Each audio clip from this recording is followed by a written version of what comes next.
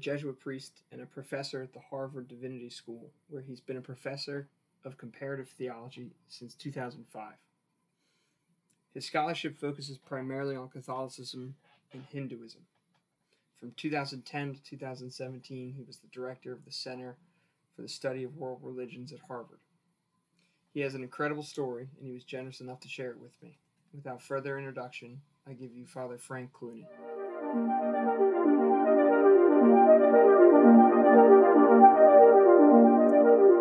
Well, Father, I was sitting next to, first of all, thank you for doing this. I was sitting next to someone, we all came back to school today, and I was sitting next to a colleague of mine who teaches religions, but he had sort of noted this project. I've interviewed him at some point, and I said, "Oh, you're gonna love this guy. I'm talking to this guy tonight.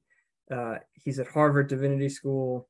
He's a Jesuit, and he does comparative theology. He's really interested in Hinduism." I'm sure that's not an exhaustive intro, but he goes, "You're not talking about Frank Clooney, are you?" And I thought, wow, if anybody were to describe what I did in 3 sentences, they could have a million guesses. Teaches in a Catholic school, right? Sure. Who would never guess. So I thought that would be a great introduction to what is it that you do that is so specific that you would be named so quickly. I'm curious to hear your introduction. Yes. First of all, thank you for inviting me to do this. I think I admire people like yourself with the initiative to do interviews, because it can be a great thing to hear from people, talk to people, learn the person, not just the book or the message or something like that. So I'm glad to be here with you. I think there, from what you just said, the little anecdote, it would narrow down very quickly. First of all, Harvard University is not a Catholic or Jesuit university. The last Jesuit to teach full-time at Harvard died in 1985. So it's not like there are many Jesuits teaching at Harvard University. And then when you say, divinity school, theology, Hinduism, comparative theology, it pretty much narrows it down to me. There would not be much competition, certainly not at Harvard.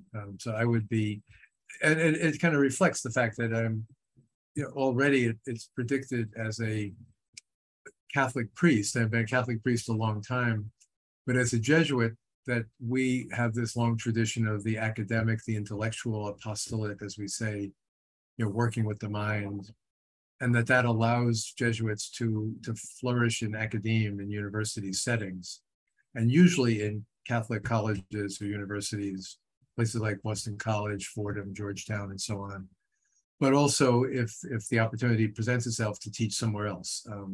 And so it's part of Jesuit tradition that Jesuits will do things like teaching at places like Harvard. And you go on from there in terms of what. It certainly doesn't have to be religion or theology or philosophy.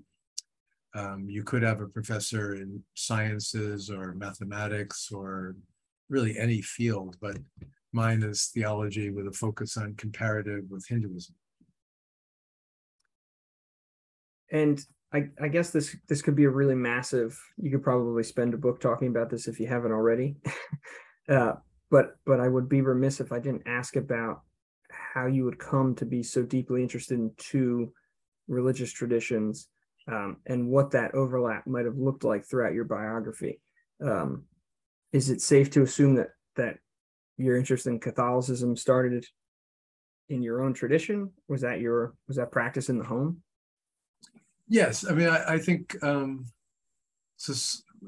somebody of my age, I just turned 72, so I'm happy birthday. Thank you. I'm old enough that I have a strong, traditional Catholic background.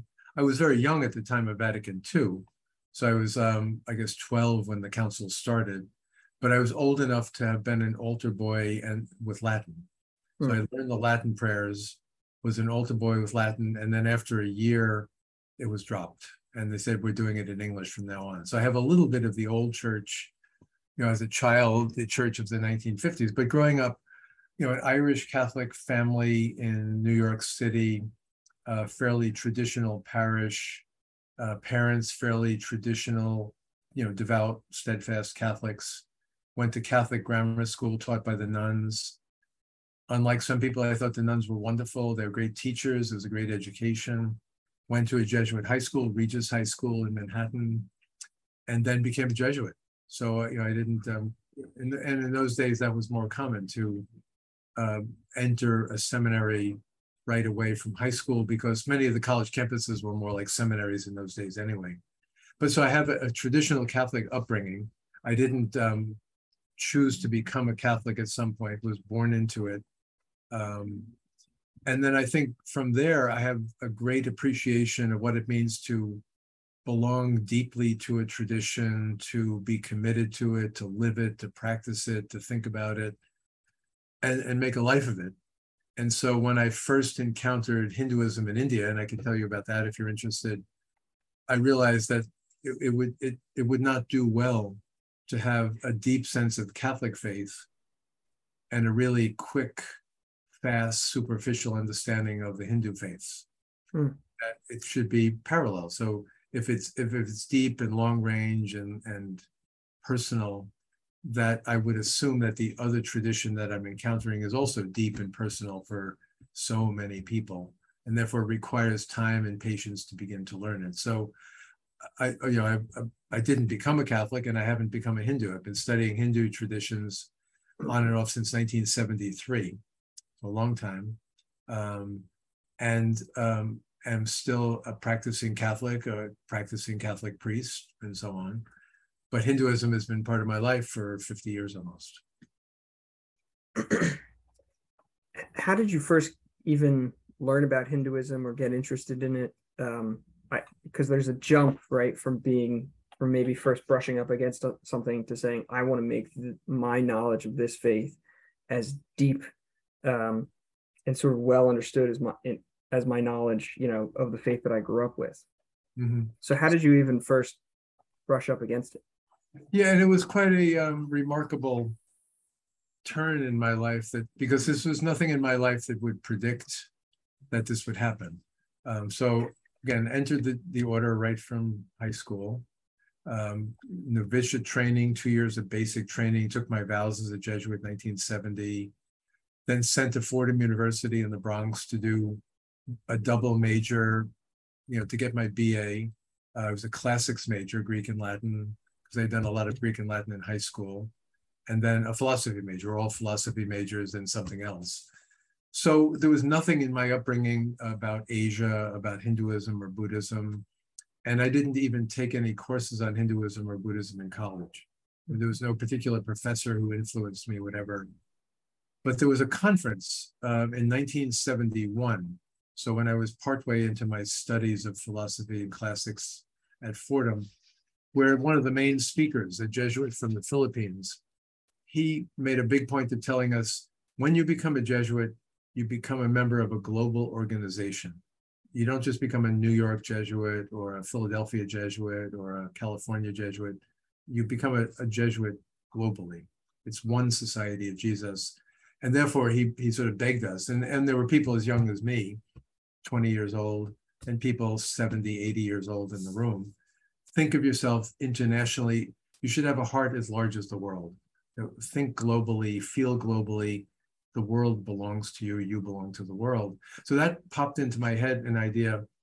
I was destined at that point, getting Greek and Latin, I'd go back and teach Greek and Latin at Regis High School, or take the subway down to Xavier High School, also in Manhattan, teach there, something like that. But I got the bright idea in my head, well, that if I am a member of a global organization, then I should be global. And this for me was quite remarkable, because I was not a particularly adventuresome person, but had this idea and looked around. I had to ask permission where to do my teaching experience. The Regency, it's called, between philosophy and theology study. And so I could propose ideas, but I was not the one to decide. So I contacted, in those days, of course, by letters, a priest in the Philippines, a priest in Ecuador, a priest in Africa, getting feedback about, and they're all saying, oh, we'd love to have you come, please come. We'd love to have a young Jesuit here. But I also was fascinated endlessly by India in my heart of hearts, not because of study, but because really of two figures, Mahatma Gandhi and Mother Teresa. And somehow it seemed right that these figures were leading spiritual public intellectuals who were also committed to the poor, committed to nonviolence. And I said, wouldn't it be wonderful if I went to India? And I also knew, I think somebody told me that Greek and Latin are related to Sanskrit, the classical language of India. And so I could say, oh, I could use my Greek and Latin to learn Sanskrit. And so I didn't go to India because of visa issues. I went to Nepal, to Kathmandu. So I was up there in the Himalayas, this little, relatively small country between the giants of India and China. Nepal actually has about 30 million people, so it's not tiny. Kathmandu, the capital city, had been opened up to the wider world around 1950 when the king took control of the country from the prime ministers. And the first thing he did, one of the first things, was to invite the Jesuits from India to come up and set up a school, St. Xavier's School. So one thing led to another, and I ended up in 73, right after I graduated from Fordham University, teaching at St. Xavier's High School in Kathmandu. And a very Hindu Buddhist city, many beautiful temples, pagoda-style temples, Buddhist monasteries, Buddhist stupas, these, reliquaries for the Buddha and so on, and native Nepali Buddhists, Tibetan Buddhists that had fled from the Chinese in the 1950s. And all the boys I taught were Hindu and Buddhist. And I think I found, and it was a good intuition, and I'm sure you found this at St. Joe's, if you want to teach, you have to be willing to learn from your students. If you come in and say, I'm here to just present knowledge to you, you're going to be really boring or arrogant or something. So I had to start learning about Hinduism and Buddhism from the boys. And they're no scholars, but they lived it, their families lived it, they have temples nearby. I'd go to them to places of worship, and then started bringing Hindu texts, Buddhist texts into the class, little bits of texts like the Bhagavad Gita or the Life of the Buddha. So it all began there, 1973, there. This existential experience teaching in a high school up in the Himalayas, Catholic kid from New York, teaching Hindus and Buddhists.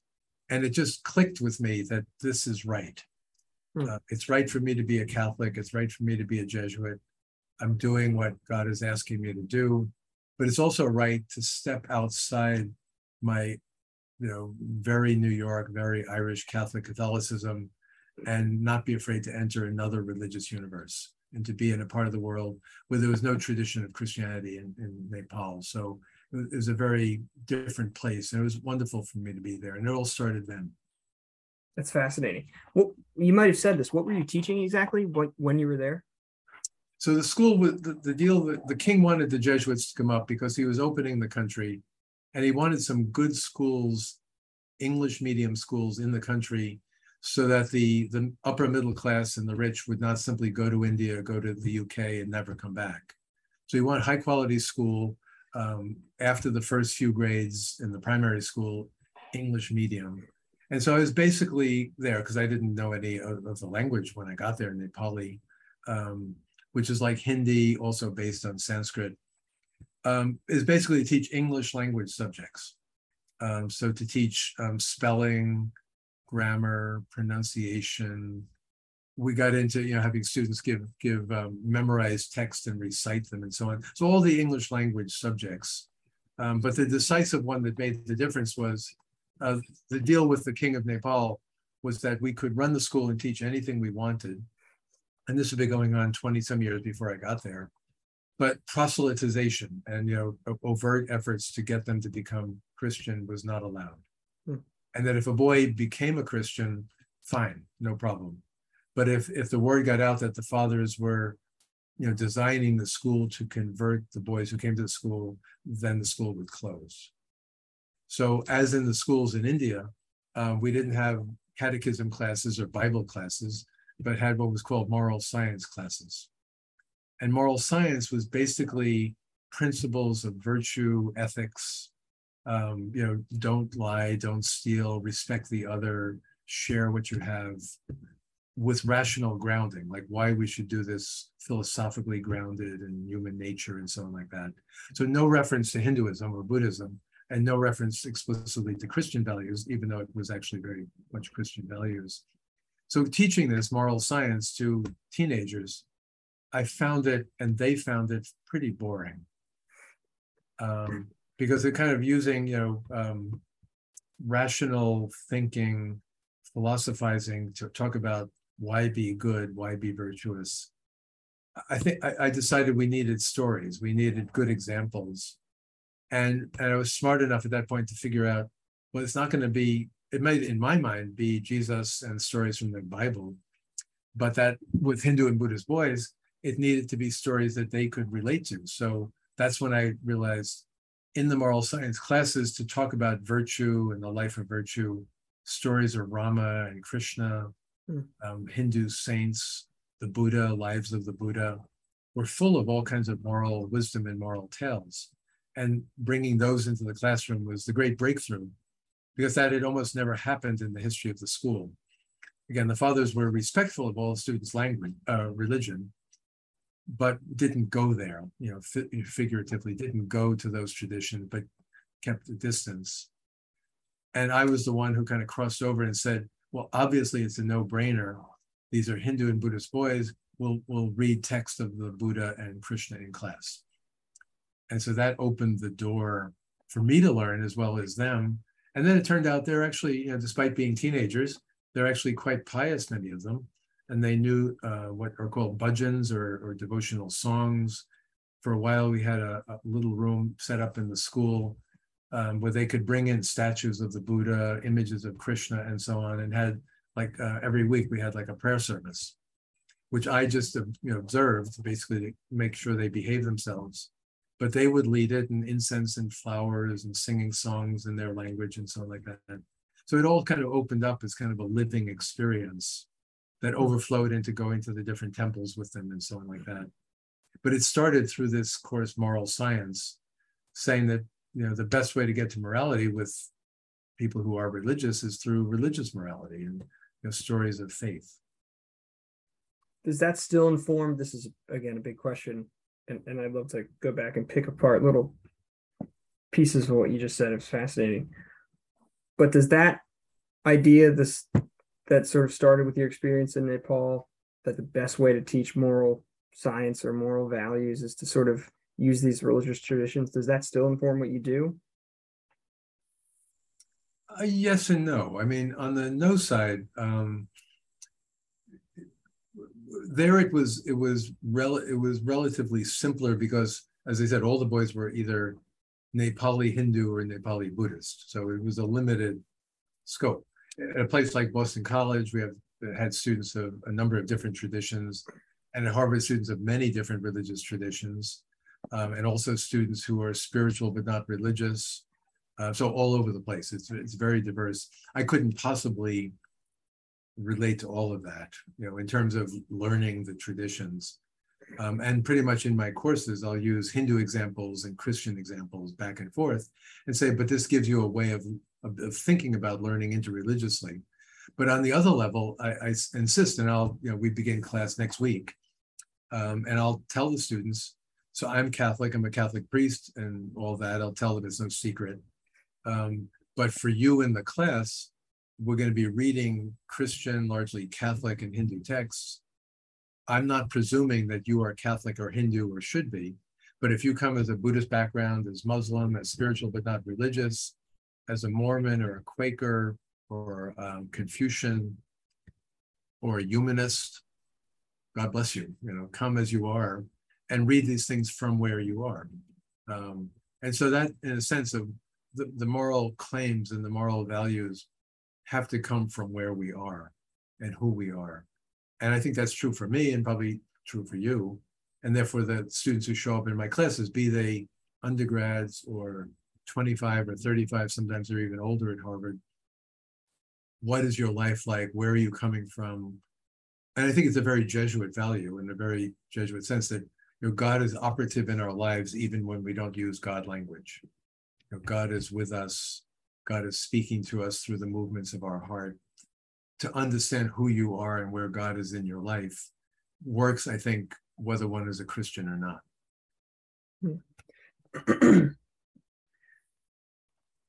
Yeah, I think when I asked that question, I was interested as you got to in sort of having this foundation. Like one of your first teaching experience was you were explicitly told not to try to, quote unquote, convert or evangelize. And I was curious if you still sort of enter the classroom. It sounds like you do with that sort of MO. Yeah, I mean, at Boston College, which is a big Catholic university. So I went to, so I was ordained, so I went to Nepal. Then I came back and studied theology at the Jesuit school, which then was here in Cambridge, Mass. It's now over at BC. Was ordained a priest in 1978. Then did a PhD at University of Chicago, learning a lot of Sanskrit and Tamil, the South Indian language, and started teaching at Boston College in 1984. And so BC was already in the 1980s a growing, expanding university, a diversifying student body, Catholics across the spectrum from very conservative to very liberal, and many students who were not Catholic or even Christian. So it was a diversifying place, but there were on the faculty and among the Jesuits some who thought our job is to bring them to Christ. And our job is to show people at least good examples such that they will become Christian and become Catholic, or if they are Catholic, to be better Catholics. And I favor, the idea of being better Catholics if you're a Catholic. But I was also very mindful that the most important step to take, and this is when I was at BC, is that whatever your faith tradition, you have to grow up in it, you have to mature in it, you have to take responsibility for it, you have to critique it. And you have to decide, is it just all lip service or are you actually going to live your faith? And I think my instinct was, if you are a Muslim, then be a good Muslim, be a serious Muslim. Yes, respect everybody else, but live your faith. And if you're a Hindu and if you're a Catholic, live your faith. And then when I came to Harvard, if I didn't have a sense of respect for people's traditions, I wouldn't have gotten the job and I wouldn't be teaching here, because Harvard has no place for proselytization or overt efforts to convert people and so on. In a sense, I mean, I've told people over the years, one of my values is, there's two things. One would be, I do believe it's infinitely worthwhile for people to know Jesus Christ and to have encounter with Jesus Christ. I don't think you have to become a Christian for that. I mean, normally people do, but you don't have to. So that's sort of an infinite value. On the other side, I think my goal, in a sense, has been to convert people to their own faith tradition. As I was converted, in a sense, to being a better Catholic by spending those years in Kathmandu. Who knows what my life would have been if I hadn't gone to Kathmandu. But 54 years a Jesuit now, still a priest, still going to the parish on Sunday, still preaching, trying to be a good Catholic, I think is intricately interwoven with having studied Hindu traditions all these years. So Hinduism has made me a better Catholic. And I think studying comparative religion, comparative theology, studying outside your faith tradition can, if it's done properly, make you a better member of the faith to which you belong. Some people will convert, and that's a wonderful thing. But many people won't and don't need to, but they need to recover the religious roots that they came from. How long was your experience in Nepal? Too short. It was about 25 months. I was there for a little over 2 years. And I know, sorry. I was just going to say, that was the longest time I've spent in Asia was that period. Later on in grad school, I spent about 15 months in South India, Madras, working on my dissertation. Then I went back on it for another year in sabbatical. Then I probably had another 15 trips to India, ranging literally from 4 days to 3 months. So a range of visits. As you get older and as you're busy with things and all that, it's harder to spend a long time in a place. But I keep going. Now that COVID's over, I hope to be in India next summer. But that first time in Nepal was actually the longest time I had there. Well, if you ever need an able-bodied chaperone at any point in your trips, Keep me Okay. in mind. We've got a great international airport right down the road. Yeah, that's right. Definitely. Okay. So remind me, you were I forget what the words are. You weren't a novitiate. You were in your regency. Is that the word? Yeah. So the terminology, which is still pretty much used, is the novitiate. You're a novice the first 2 years, and you're sort of experimental. Then after 2 years, if it works out, you take your vows: poverty, chastity, obedience. Then in those days, because we all entered, so many of us entered from high school, we had to do our BA. Hmm. And so I went to Fordham, which was often just loosely called philosophy study, but it was BA studies too. Now it's called first studies, meaning first studies. And even today we have men entering, certainly with their BA, but some may have gone to law school, medical school, have PhDs in this or that, whatever, but still have to do some philosophy and so on. So I did it for 3 years and got my BA. Then the Regency, it's a curious thing. Regency has, if you look at Oxford English Dictionary, it's a peculiar word, but for some reason, that period when in Jesuit training, when Jesuits are between philosophy study and theology study, doing some active work, is called Regency or the Regency. So then after that, did theology study, as I said, here in Cambridge, Mass for 3 years, and then was ordained and then went to grad school. Okay. So I'm really curious, and this might get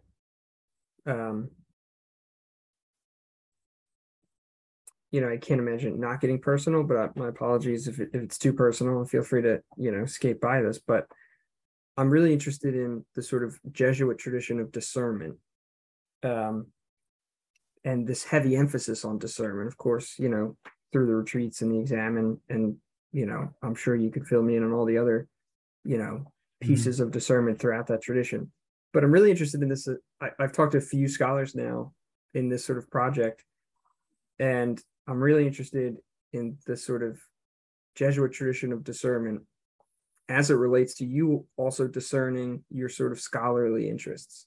And it sounds like in Nepal, you started to sort of organically study, the traditions of the kids that you were teaching, whether that be an observation sort of in the sort of room with the incense, or even going through the texts and teaching those moral sciences through their texts. I'm curious what that process of discernment was like. You said it felt right to be there and to be doing that work. I'm curious about how that process of discernment sort of escalated towards you being, convinced, if that is the case, or at least convinced enough to act on doing this scholarship more seriously, at an institution. Yeah. Well, I suppose you probably talked already to people about the spiritual exercises, and the elemental original experiences of Ignatius Loyola, who himself is an example of discernment.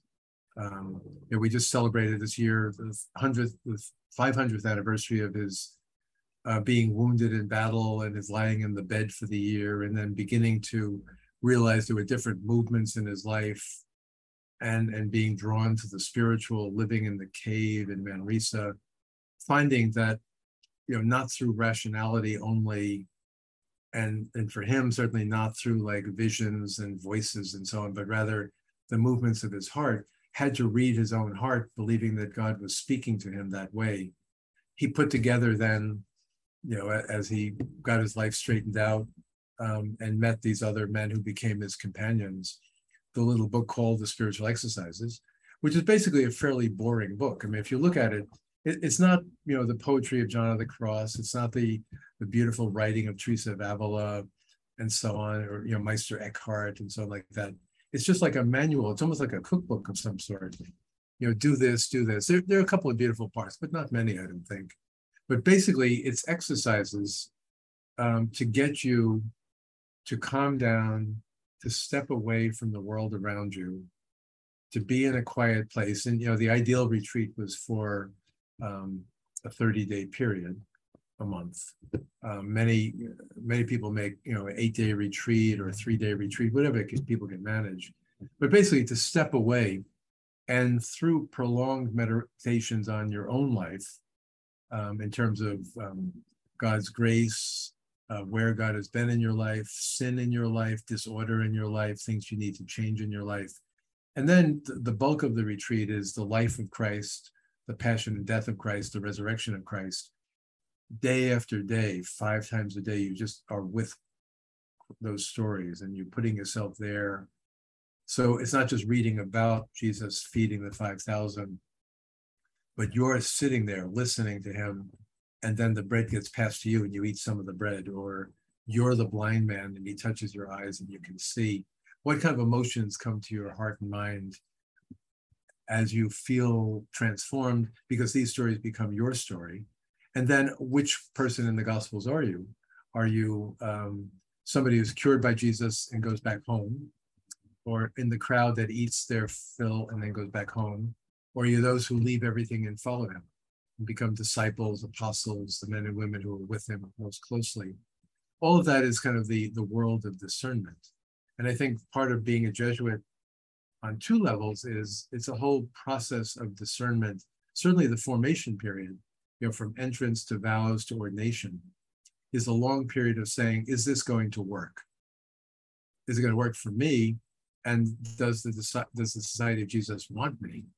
And there may be all kinds of reasons having nothing to do with world religions, why it works or doesn't work with an individual. But basically, in that context, I think what I was discovering as a young Jesuit was a process, as you're already said, I think, a process of discernment. Here I am, 22 years old, I arrive in Kathmandu, I'm in this classroom, we're reading Bhagavad Gita together. This seems to be from God. It's consoling, it's beautiful, they're coming alive, I'm coming alive. How could this not be from God? Ignatius warns you, the devil can come to you in a garb of light and trick you. So you have to have be careful. But nonetheless, it seemed like the right thing. It seemed to be doing good. It seemed to be fruitful. And, the older Jesuits there, they could have pulled the plug at any point and said, okay, you're not going to teach moral science anymore. And no, we're not having that room where they have their prayer service on Thursday evenings or whatever. They could have pulled the plug, but they sort of said, well, we don't do that, but you're doing it. So God bless you, do it. And it worked. And then when I came back, clearly in theology study, I was interested in Hinduism, Buddhism. The school was right near Harvard, so I came over to Harvard, took some courses in the divinity school as a student. Then I asked after ordination, all right, now I'm a new priest, what do I want to do? I want to get a PhD in Indian studies. And most religious orders would say, no, you can't do that. But Jesuits said, yes, you can do that. And so I did. I went to Chicago. But if the order had said, no, you can't do that, then I wouldn't have done that. So it's my discernment, but the order somehow decided that, no one else is going to do their studies in Hinduism at University of Chicago, but Clooney can do it. And we give him a blessing, we send him to do it, and then he does it, and then he's still a Jesuit after that, and then he teaches at BC, and happily ever after. That's fascinating. I'm keeping an eye on the time. I think I could parse through your biography for days. So I want to accelerate a little bit. When I was speaking with my colleague earlier today, I was thankful he gave me a little crash course on Hinduism. And he gave me a little bit of a crash course on you. Obviously, he knew of you. And the one thing that he sort of like lit up as he was describing you, and he said, one of the things that Father Clooney does is that, I jotted this down, he really wants to take another tradition's faith claims seriously. So he's not doing comparative religions where he's sort of saying, yeah, well, look at these people, they believe this, and look at these people, at least in his words, you were going a step beyond that and trying to take them so seriously as to imagine, okay, like, what if this was true? What would it mean? And can we square that with what we believe is true? Do I have that right so far? Yeah, that's pretty good. Yeah, good summary. Okay. Okay. Good. I got it secondhand, so I just want to make sure. Yeah. Plus, I'm going to see him tomorrow, so I can hold him accountable for that. Okay. Yeah. And when we were talking about this, I kind of raised this question. as a priest in one tradition, while that seems like a really good-hearted effort and it's done seemingly in good faith, is there necessarily a moment where they don't overlap and where you then have to return to that sort of pedantic, look at these people over here, they believe this, or this is why they're wrong? I'm sure you don't say that in class, but in that effort to see how things overlap, are you always left with how things don't overlap and forced to sort of choose, grant one tradition primacy over the other? Well, I think first of all, your friend is very wise and puts things well. That I think again, as I said earlier, growing up Catholic, I sort of grew up having a sense of what it means to belong to a religious tradition. And I empathize with many young people today who didn't have like a coherent upbringing and didn't grow up with a coherent single tradition. But growing up that way, again, as I said earlier, if that's the way I've been Catholic, why would I think that just flipping through a paperback book on something or getting an intro to Hinduism would be sufficient? I would, Catholics would say, well, no, just looking through some book about Christianity is not going to get, you have to immerse yourself. You have to, get into it and be patient with it and learn from it at multiple levels. And so when I talk about comparative theology as opposed to comparative religion, the idea is really that on a very simple level, theology is faith-seeking understanding. And there's a way in which the work of the theologian who's a scholar is faith-grounded. It should be objectively accessible so that scholars who don't have faith can read what the theologian writes and say, okay, this is good scholarship. But for the personal theologian in the church, it comes out of this ground of faith. And I think in some ways you could say, and I don't know if I've ever actually put it this way, learning another religion is like understanding seeking faith. So faith-seeking understanding is you go out and then you learn through your mind, you read text, you learn languages, you go places, you watch things, you ask questions, all the process of understanding, realizing that I'm not gone far enough yet if I don't begin to have real empathy with the faith of that tradition. And so that's the target, and the ability to go beyond standing back and like watching it from a distance to, okay, this is resonating with me. It resonates like my own faith resonates with me. It's beginning to make sense. I could imagine living in this faith tradition. And I don't blame scholars who don't do that, but I think that's what I do. Now you're asking the question, when you do that, does it come to a point where you can't do that anymore? And I think I would say several things. One would be some people just keep going. And I know people here at Harvard and other places who study, you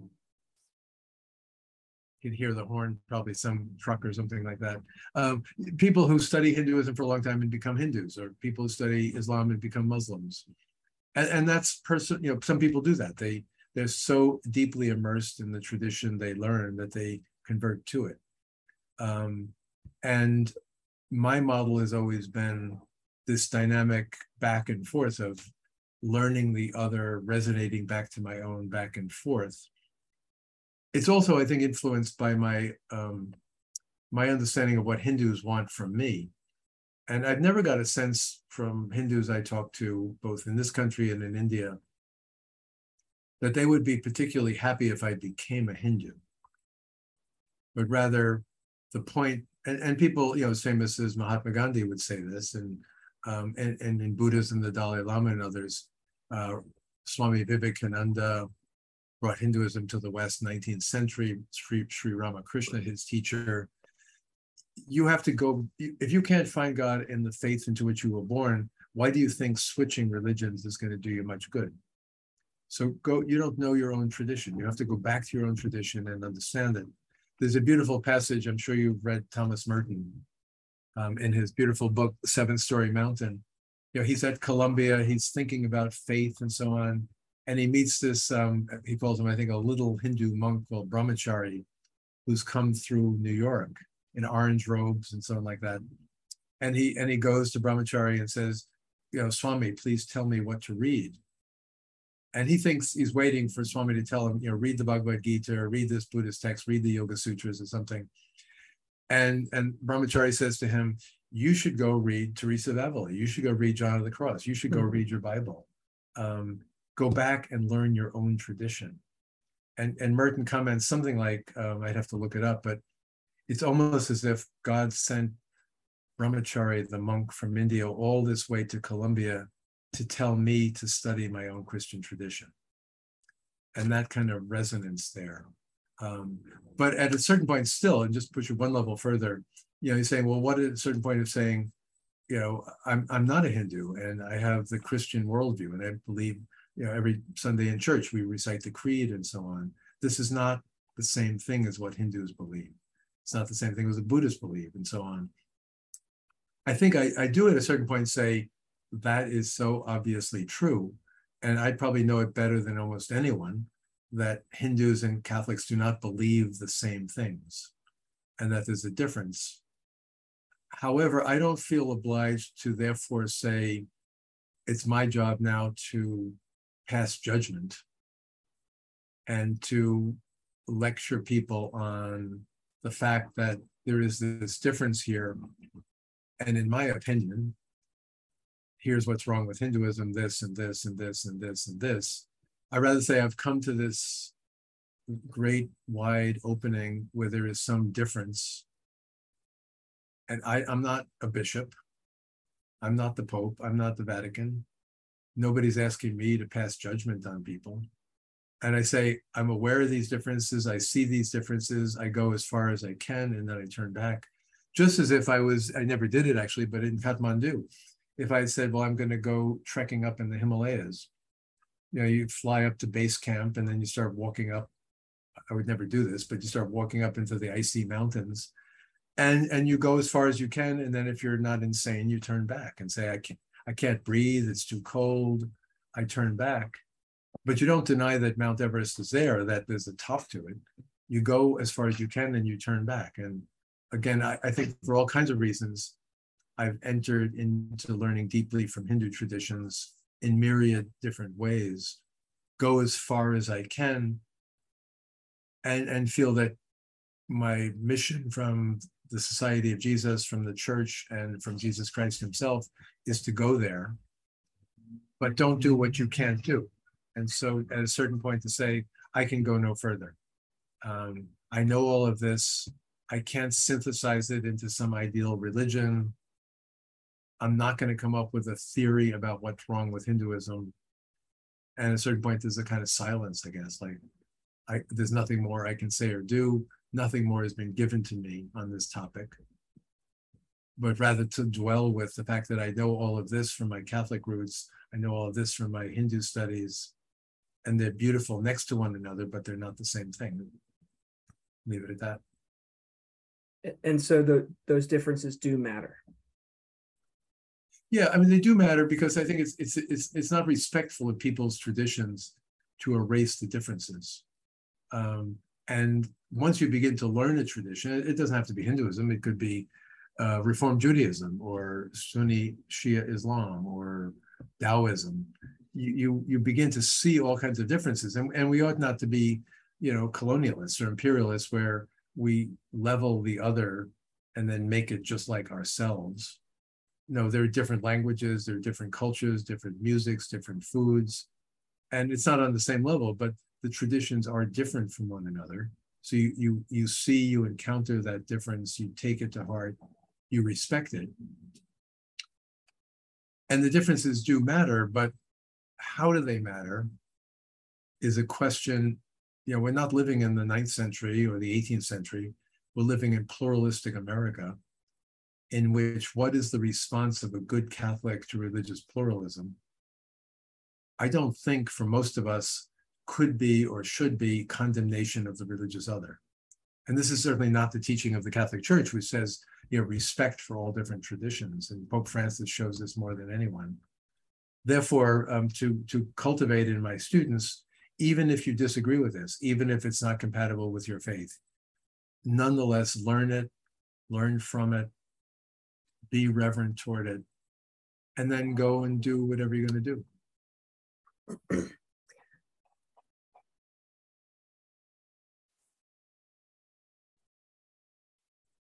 I'm having a hard time with the there's something really interesting about the Merton story. Mm-hmm. And I have not read that, but I appreciate you giving me too much credit. I often seeing it. I see Seven Story Mountain. You got to read it. I see it laying around sometimes at school, and maybe I should borrow it for an extended period of time. There's something fascinating about the Merton story. Excuse me. That almost seems to suggest, and this might just be an issue of interpretation, but it almost seems to suggest that Merton's deference to that, was he a monk or a priest? I'm sorry, what was the word? He was a monk, a Hindu monk. Okay. Some sort. His sort of deference to the monk, right, would be something like, I don't even say that Merton was like, hey, help me find God. That might be a bit of a jump. But even just the deference, like, hey, what would you recommend I read to maybe expand my mind, right? Mm-hmm. His response, though, is read your own tradition, go deeper into your own tradition. And there's a suggestion there, and you sort of echoed this, at least in my interpretation, when you said, my goal, if anything, is to sort of convert people to their own faith traditions. And you referenced Meister Eckhart, who's got this amazing quote, I think if I'm remembering this correctly, which is something like the ultimate leave-taking is leaving God for God, or something like that. Mm. And there's something across, if I had to try to force a line through those 3 points, it almost seems to suggest that there's a common well water that these different religious traditions are pointed at. So yes, while there are differences in the traditions themselves, do you think that those stories suggest that despite those differences, they're pointed at something similar, or maybe even the same thing? Call it God or call it something else? I think at this point, I try to be very careful, because there's a certain kind of relativism that easily, and you weren't saying this, but easily can fall into, all the religions are basically the same, or they're basically all saying the same thing, or they're all rivers flowing into the same ocean, or the ocean flowing into the rivers, or whatever. And that, in some sense, as some people have said, to know that all the religions come from a common experience, ideally you should have a God's eye view and be up above seeing them all and speaking about, now I understand Islam and Judaism and Christianity and Hinduism and Buddhism and so on. And I see that they're all of the same source. I don't like to go in that direction, and I don't claim that kind of knowledge. However, on another level, I think there are good Hindu reasons and good Christian reasons for saying that, in a sense, all is one, that there is a deep unity. Because, just take the Christian view. I mean, I believe in God who made heaven and earth. One God, source of reality, source of the world. And God didn't just make the Christian parts, or the natural parts and the Christian parts, and then the rest. I mean, some people may say the rest is all from the devil. But I think in some ways it's part of God, and this is, I think, teaching of the church now, that the religions of the world are all somehow signs of God's compassion and God's mercy, a gift of God to the world. But that wouldn't work very well if each religion sort of just went off in a different direction and they're totally hostile and incompatible with one another. So one God, one story of reality, one ultimate beginning and end. And that I think we can be unafraid, open Catholics who say all of this somehow fits together in God's mystery. My mind is not big enough to see it all, but nonetheless, it all fits together.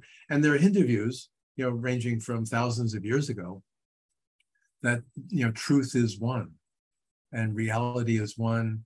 People who are wise realize that it's called by different names. And so it's easier from a Hindu perspective to say, sure, Christians and Hindus and so on may be talking about the same thing, but you use your language, I use my language, and we have different ways of talking about it. Now, I don't think that explanation is the same as what I just said about in the Creed, God made everything. but they both testify to the fact that there's kind of a coherence, a unity, a basic goodness to reality. However, it's explained, and therefore not light versus darkness, good versus evil, the war of religions until all but one are destroyed. That kind of polemic, I think we don't need to go to. And I think one can respect that everything is somehow from God and is given to us by God, without saying, oh, it's all the same, it doesn't matter, just pick one, it doesn't matter. No, it's God gives different gifts to different people, and we're not in the position to get up and yell at people saying, all right, now you have 5 minutes to drop your religion and come to our religion. So I think some kind of a spiritual openness is required. And what Merton found, and he wrote voluminously about Zen and Buddhism, and gave novice talks on yoga and so on, like later in his life, his short life. With the monk isn't. I mean, he's a Columbia student. He likes to read books. He likes to collect books. Here's somebody from India. Oh, Swami, tell me what to read. I think I'll go to that bookstore and buy a few more books. He's not saying that Hinduism and the Christianity and the Catholicism he's about to be convert to are all the same, but he's saying this existential encounter where he's talking to this Hindu monk who could have just ignored him or said, oh, I always tell Christians read Bhagavad Gita. No, read your sacred texts, read your spiritual classics. That there was this moment where going to the other turned back to himself. And it was possible because the other was not demonic, hostile, evil, out to destroy, but rather the monk intuited something about Merton and said, what you need to do, Thomas, is read your own tradition. The problem you have is you're interested in everything, but you got to go deep. And so Merton went deep and became a Trappist monk and went very deep.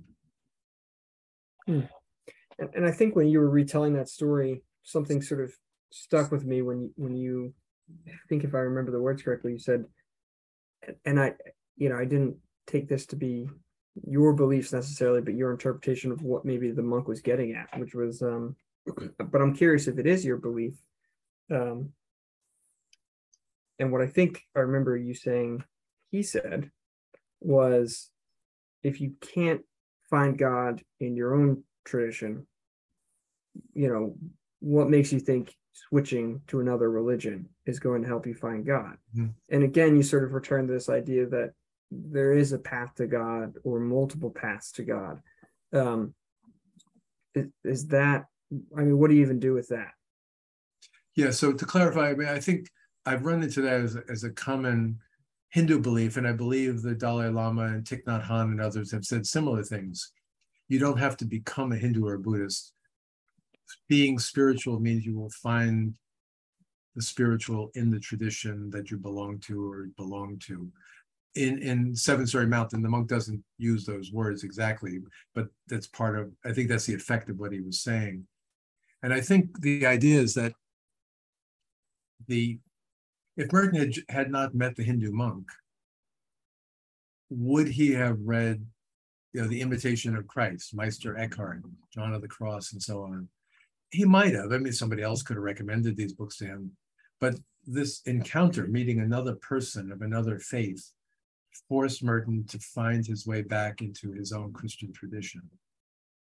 And I think that, and he's saying, God sent this monk all the way from India to tell Thomas Merton this. In some sense, I went to Kathmandu. There are a few students I know who, in those years maybe became Christian in Kathmandu, but I wasn't, the main cause of their converting. But in a sense, I was converted to a more rich, mature Catholicism by being in Kathmandu. And who knows, if I stayed in Manhattan, maybe the same thing would have happened, who knows? But nonetheless, I think this idea that the religious other, the effect of this encounter, which you don't have to make a big theory of all religions point to the same source or whatever, but rather the encounter of the other religion can be incredibly valuable in teaching you to grow up in the tradition to which you belong. Because if we only know our own tradition, And if we only have our own faith, we can either be astoundingly, poorly educated, or we can be very naive, saying, well, the reason I belong to my faith is because it's the only one that, promotes goodness. It's the only one that believes in love. It's the only one that believes in service to the neighbor. Incredibly ignorant views.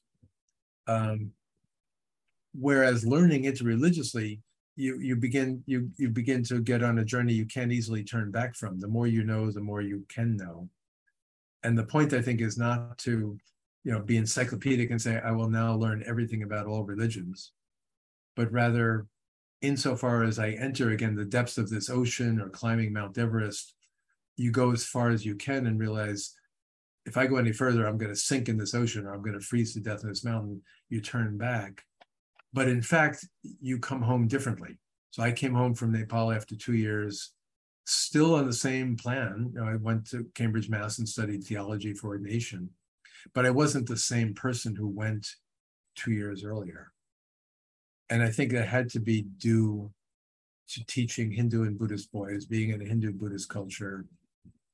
And it was a gift from God. It was a gift from God that I was somehow able to be open to and learn from Hindu traditions, as lived, as practiced, as believed, as gracious. And that made a big difference for me. I have two questions to end on. If you're not totally pressed for time, you can feel free to, you reserve that right wholly. Okay, no, go ahead.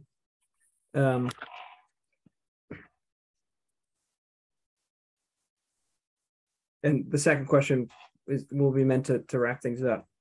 But before that, when you're in this task, as I alluded to earlier, sort of in the words of my colleague, and dare I say friend, when you're in this task of taking other traditions' faith claims seriously, trying to, if not reconcile with them with your own, then at least comparing and seeing how they line up, or maybe how they don't line up. For the things that maybe don't inevitably line up, in the Hindu tradition, maybe something like Maya, or something like the idea that everything is the Brahman.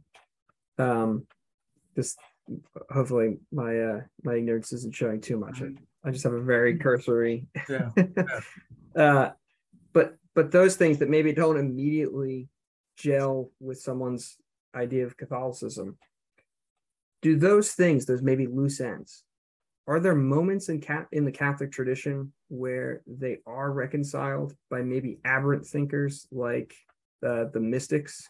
Not that that's one neat category, but you referenced Eckhart, and when I was talking to my buddy this morning about that task of reconciling those things, my mind was racing, thinking about how some of the mystics said things that I thought start to sound like those categories, those loose ends that I alluded to. Right. Yeah, I mean, this is another whole world to open up about the intellectual exchange among traditions, among people who truly believe that they can learn intelligently up to a certain point, at least interreligiously. I mean, and this in a sense it's as old as just to take the Catholic Church, it's as old as the Catholic Church. I mean, that that what did the so-called fathers of the church, we might today say the fathers and mothers of the church, growing up in Jerusalem, being Jewish, learn from the Greek world, learn from the pagan philosophers, read Plato, read Aristotle, read Plotinus, read the Romans.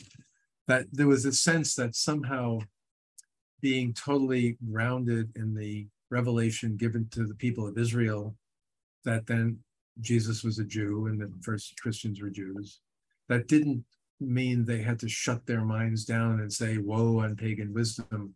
A few of the early people like Tertullian said, Athens and Jerusalem have nothing in common.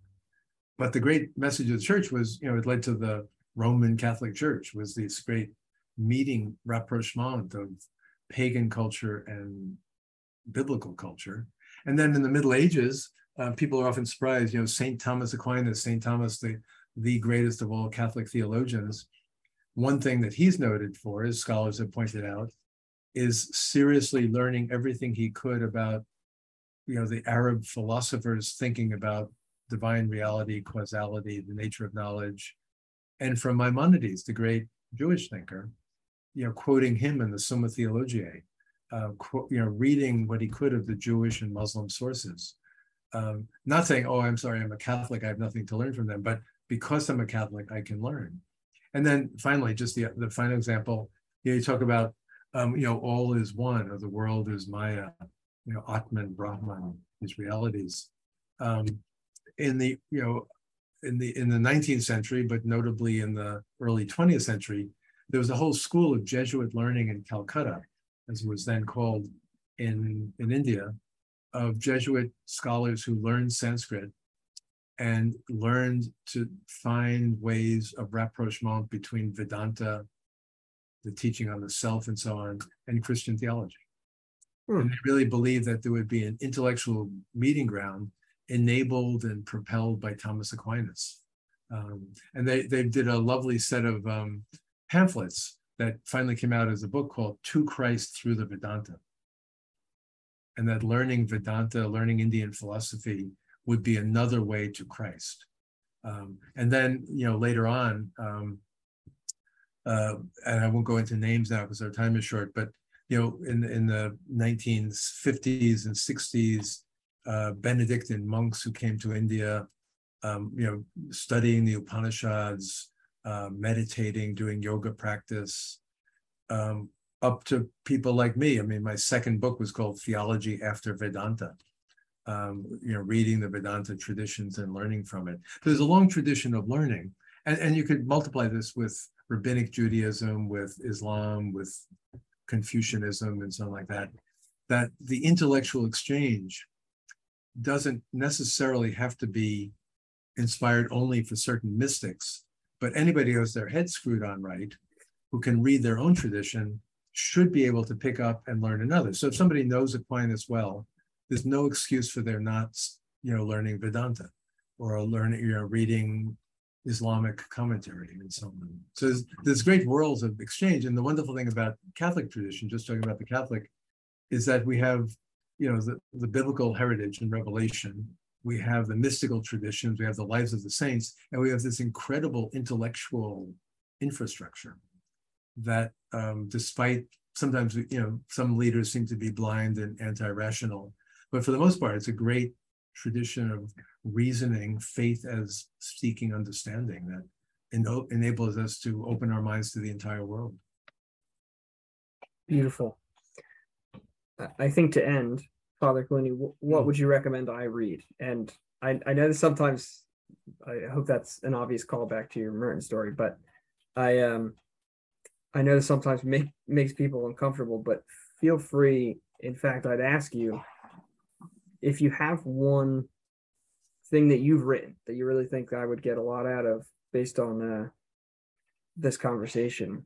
I'd be happy to start there. But of course, yeah, whatever you have to recommend, I'd be really interested in wading into.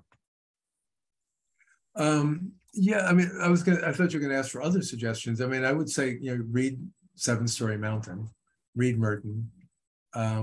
As I did early on when I got to India, read the Bhagavad Gita, one of the greatest of Hindu texts. It's a short little book, but the teachings of Krishna to the warrior Arjuna, Bhagavad Gita. And I think the first Hindu book I loved, Rabindranath Tagore, Tagore, won the Nobel Prize for Literature in 1913, I think, for his little book called Gitanjali. And Gitanjali is a set of poems, mystical poetry, for which he won the Nobel Prize. And it's one of the most beautiful books. And it's Hindu inspired, Hindu grounded, but it's really for everybody. So read Merton, read Bhagavad Gita, read Gitanjali. Now, of my writings, one book that I wrote, I used to blog for America Magazine, the Jesuit magazine. And I did a book, I think it's called Learning Interreligiously in the Text in the World. And that book, which came out from Fortress Press a few years ago, is 100 of the blogs I wrote for America. Some of them have to do with topical events. Others have to do with, reading the Yoga Sutras in Lent, or reading the Quran in the face of Islamophobia. So it's 100 short pieces, 2 or 3 pages each, that you might find enjoyable as a starting point. I could go on and on from there, but that might be a good one to start with. Beautiful. Well, I have some homework. Yeah, definitely. Yeah.